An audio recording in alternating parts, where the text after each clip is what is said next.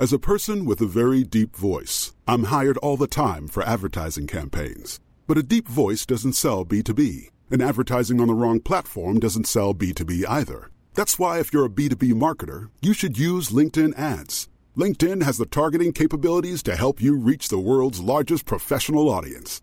That's right, over 70 million decision makers all in one place. All the big wigs, then medium wigs, also small wigs who are on the path to becoming big wigs.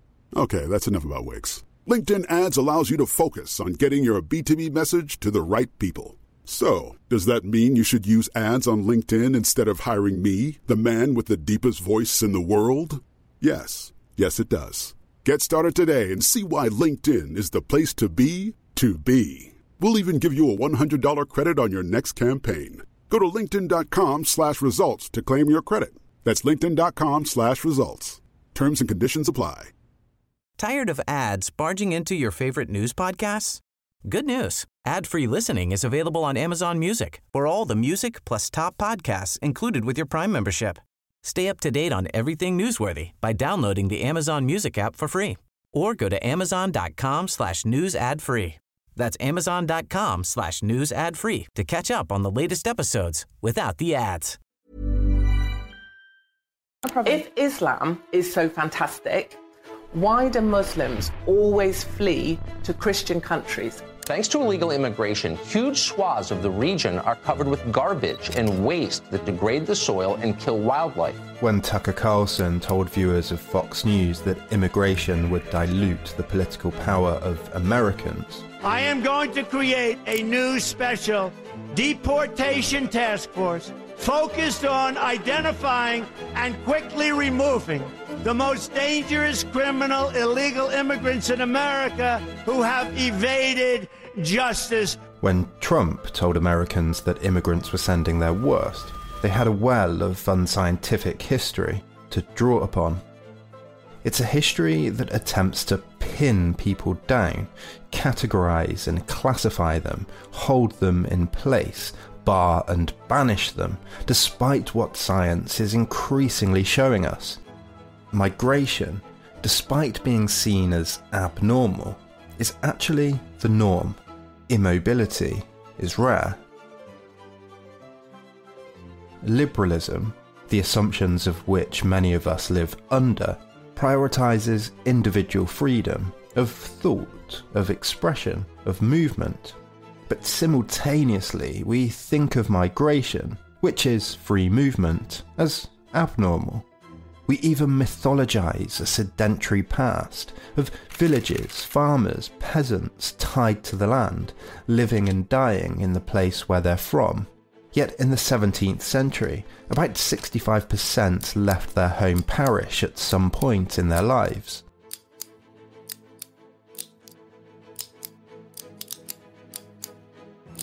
We have what philosopher Alex Sager calls a sedentary bias.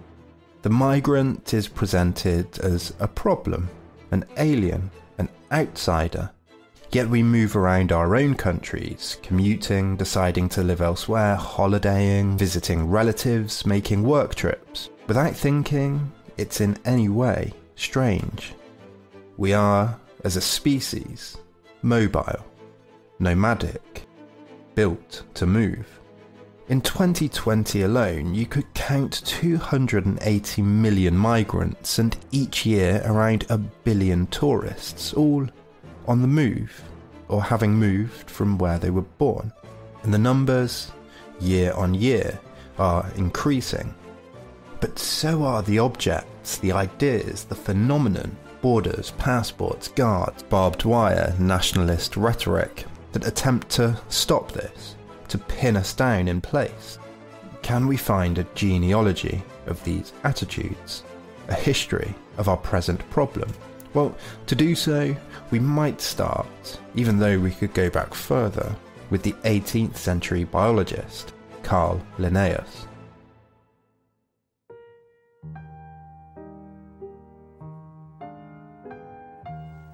We in America are immigrants, or the children of immigrants.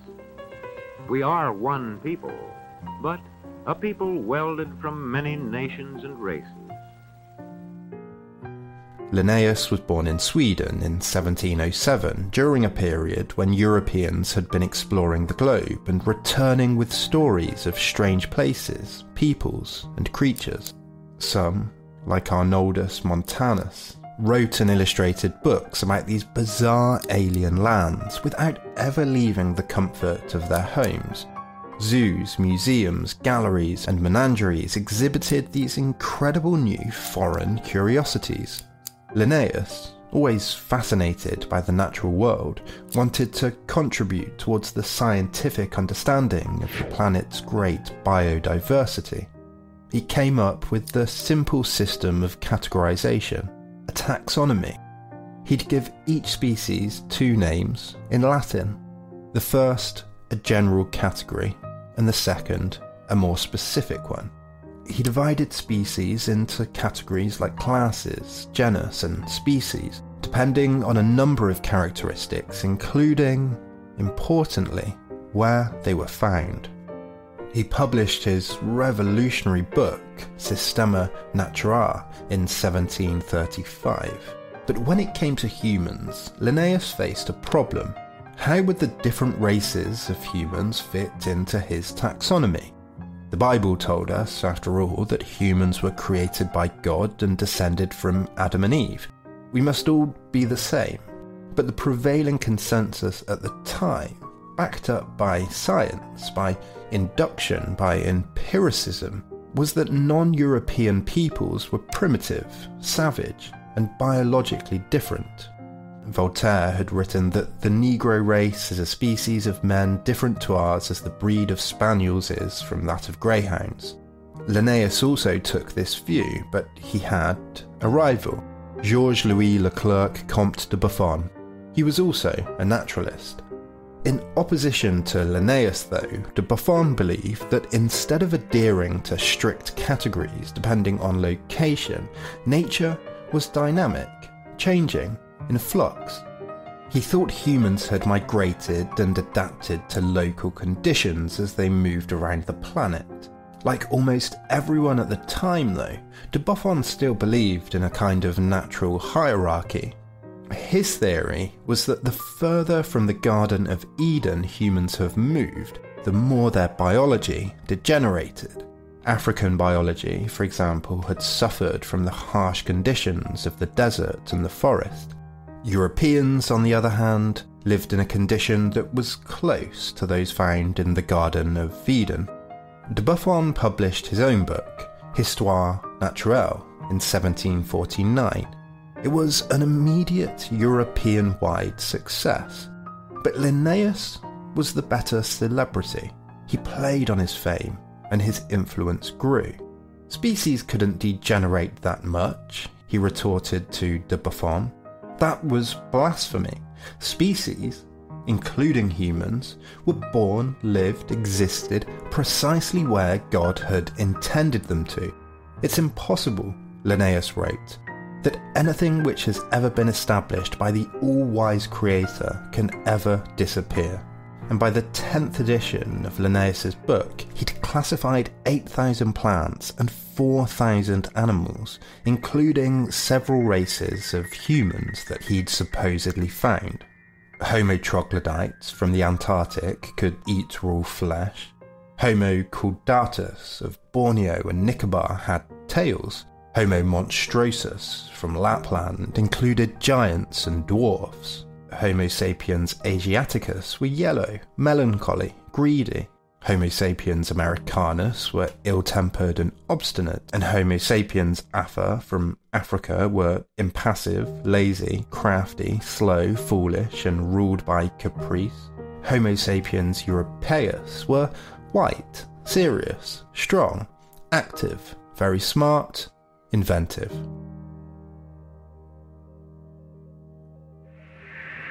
Swarms such as this have been known to be 50 miles in width and 100 miles long, and often they'll fly several hundred miles in a day. They strike terror into the hearts of man and beast, and natives in a stricken territory watch with feverish anxiety as the creatures fly overhead, praying that they will continue their flight without alighting to devour their crops and ruin their food supply. The idea of these biological distinctions between races began to dominate European science, developing across the 19th century into a new field, race science. Linnaeus's interpretation of the natural world triumphed over de Boffon's. Louis XV ordered it official. Rousseau said he knew of no greater man on earth. Even Darwin was ignored when he argued that it was environmental differences that had resulted in the adaptations seen in humans. Race scientists, dominant, argued that there were clear fundamental biological differences. Darwin was crazy, quickly lost his influence after publishing On the Origin of Species, and became sidelined and descended into despair. He had episodes of hysterical crying. Many called him ignorant. How could single species travel so far around the planet? How could ancient Israelites, for example, have ever reached the Pacific Islands on old-fashioned boats? These were clearly separate biological races that had evolved independently. Darwin performed experiments submerging seeds into water to see if they could survive long journeys, and getting fish and birds to eat them, retrieving them from their droppings and seeing if they still germinated, which, of course, they did. But the idea of separate development, of human subspecies, won the day. The Natural History Museum displayed models of different human species. The Bronx Zoo had a similar display on the races of man. They even kept a man from Congo, Otto Benga, in the monkey house where visitors watched him play. He was only released in 1906. It was clear to everyone that God and science had intended a separate, distinct, biological hierarchy of man.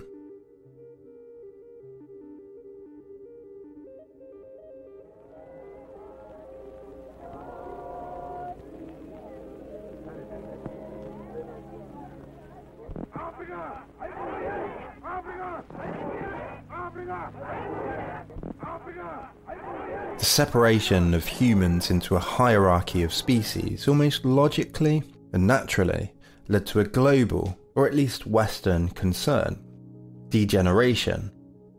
The mixing of genes, the dilution of hereditary superiority. Darwin's cousin, Francis Galton, led a new movement, eugenics.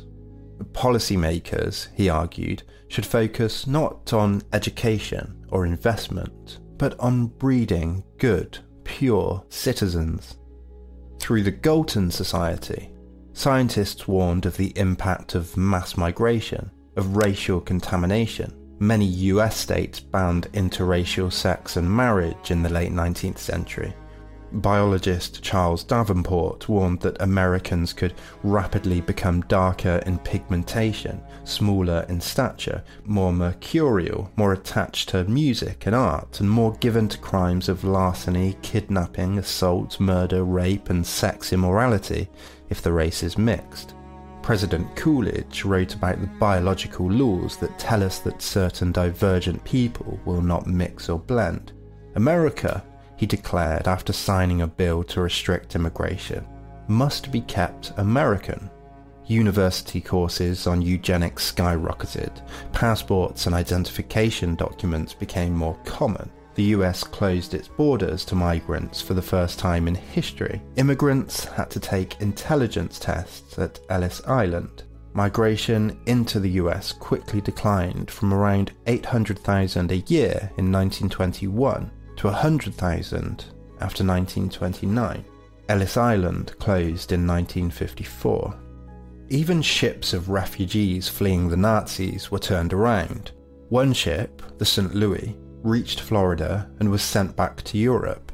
254 of its passengers died in the Holocaust. Nazis, of course, most obsessed with purity, even advocated for the destruction of foreign plants in Germans' gardens. Himmler issued landscaping rules that banned any non-native species. A popular BBC series and 1958 book, The Ecology of Invasions by Animals and Plants, warned about protecting domestic species against invading alien ones. And the foundation of all of this The belief in biological distinction would persist for centuries. When, after the Holocaust, the UN released a statement that condemned racial distinctions, leading scientists mostly protested. Leading British scientist W.C. Osman Hill wrote, "I need not mention the well-known musical attributes of the Negroids and the mathematical ability of some Indian races." Biologist Julian Juxley also pointed to the rhythm-loving Negro temperament. 83 of 106 anthropologists refused to sign the UN statement, and in 2018, the US Citizenship and Immigration Services changed its mission statement from fulfilling America's promise as a nation of immigrants to securing the homeland.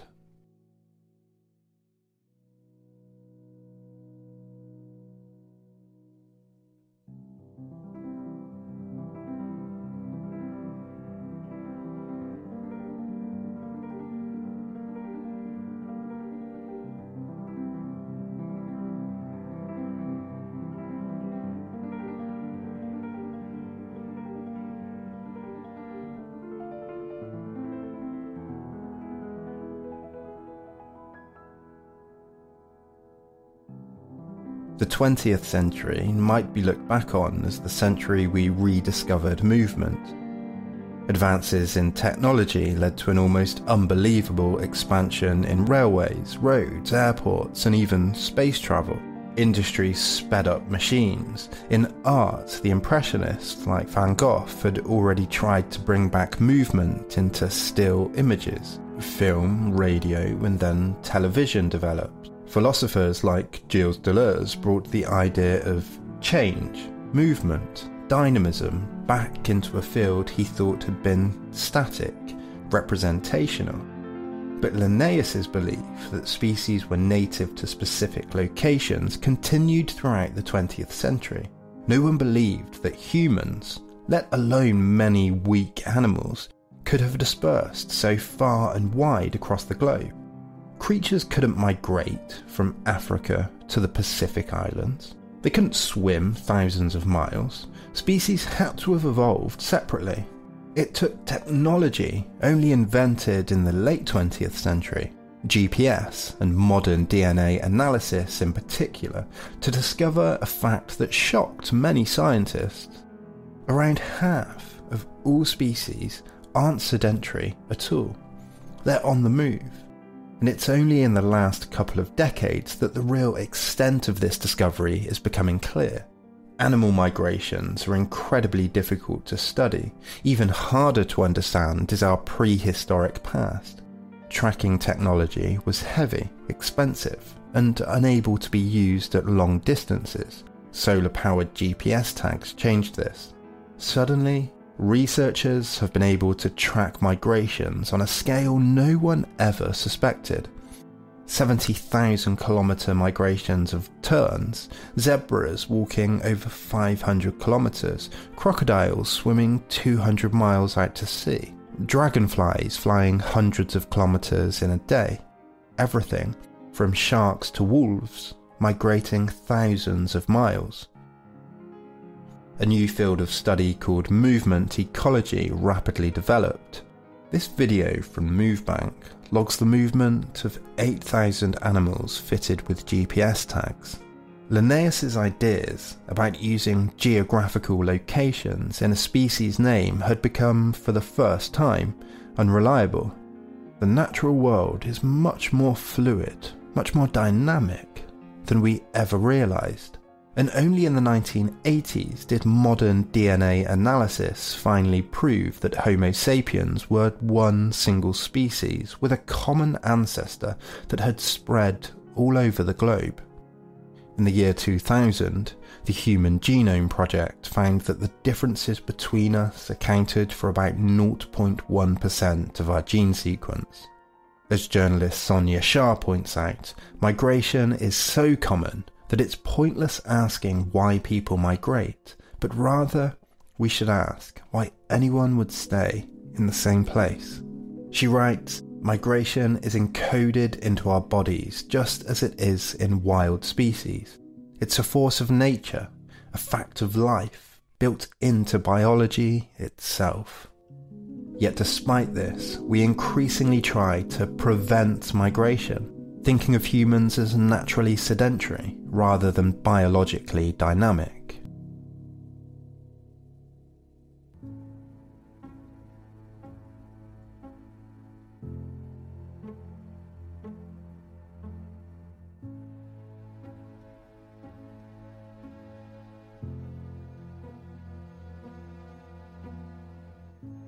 In 1945, there were just 5 border walls in the world.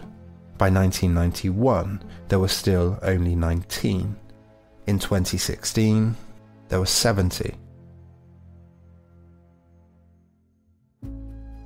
North Korea encages its people. India fences itself off from Pakistan and Bangladesh. Tunisia has built trenches filled with water along its border with Libya. In Hungary, prisoners were used to build a fence along its border with Croatia. Israel uses razor wire, sensors and infrared cameras. Britain and France have increased the fencing at the Channel Tunnel. Norway has too with its Russian border, and Trump's border wall increased the US-Mexico barrier by almost 500 miles.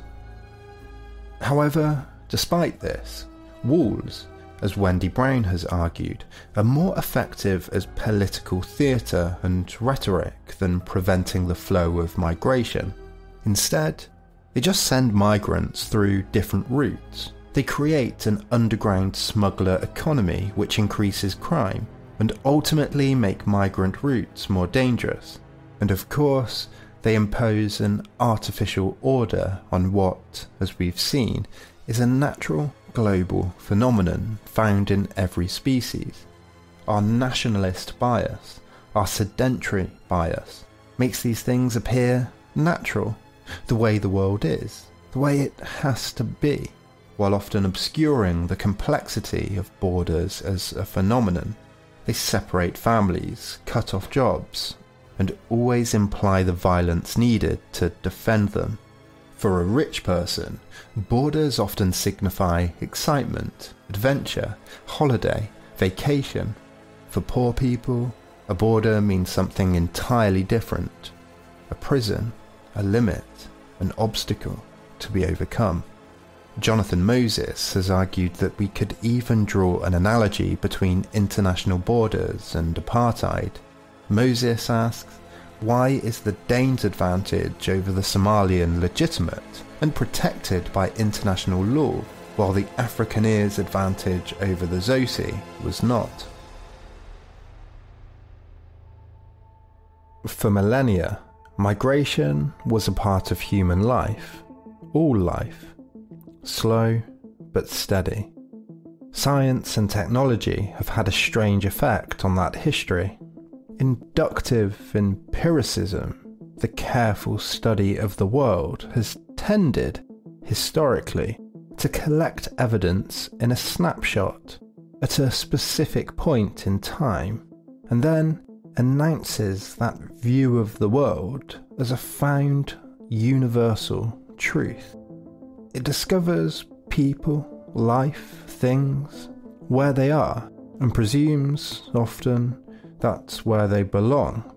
And just as scientific racism was pinning everyone down, technology was speeding everyone up, leading to a contradiction that both builds walls and encourages more movement at the same time. And this contradiction is only going to get more pronounced. Between 2008 and 2014, floods, storms, earthquakes, and other disasters displaced 26 million around the world. In 2015 alone, 15 million were forced to flee wars. In that same year, 1 million of them migrated across the Mediterranean Sea. When we look at these people, we tend to take the states, the nations that they've been moving between, moving through, as the natural unit of analysis, that those people are misfits or aliens, in or out of some kind of container. But as Ulrich Beck has noted, as we become more global, As the world becomes quicker and more connected, the unity of national state and national society becomes unstuck. Scientific racism, human taxonomy, the state, border walls, guards, passports, global inequality, they all hide the fact that not only are we all migrants in our bones, but that increasingly we are globalized ones with many more options and desires than ever before. It's not only the possibility of more global displacement from disasters, wars, poverty and climate change, but also that we're all, through supply chains, work, travel and family life, becoming more mobile, dynamic and international every day. We should focus on ways not just to facilitate this, but to actually encourage it, to make it easier and more efficient. The UN's Global Compact for Safe, Orderly and Regular Migration, for example, encourages international support to do just this. We all know that we want to move around the world as we wish, for all the things we'd love to do, but we rarely reflect on the contradiction and injustice that makes this possible for many of us, but impossible for many others around the world. As centuries of naive and crude pseudoscience get refuted, as we rediscover movement, mobility, and our migrant impulse, should we not be trying not to build up walls, but to realize that we are all, inevitably, at some point, on the move?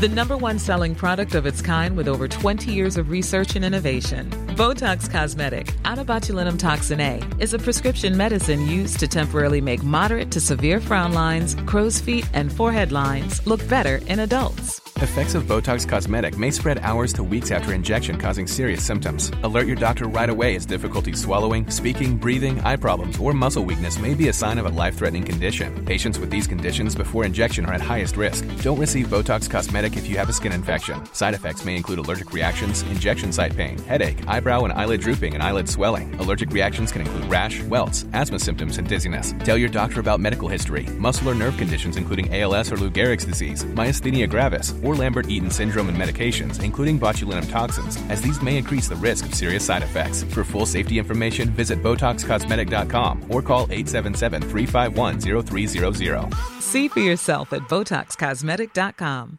Tired of ads barging into your favorite news podcasts? Good news. Ad-free listening is available on Amazon Music for all the music plus top podcasts included with your Prime membership. Stay up to date on everything newsworthy by downloading the Amazon Music app for free or go to amazon.com/news ad free. That's amazon.com/news ad free to catch up on the latest episodes without the ads.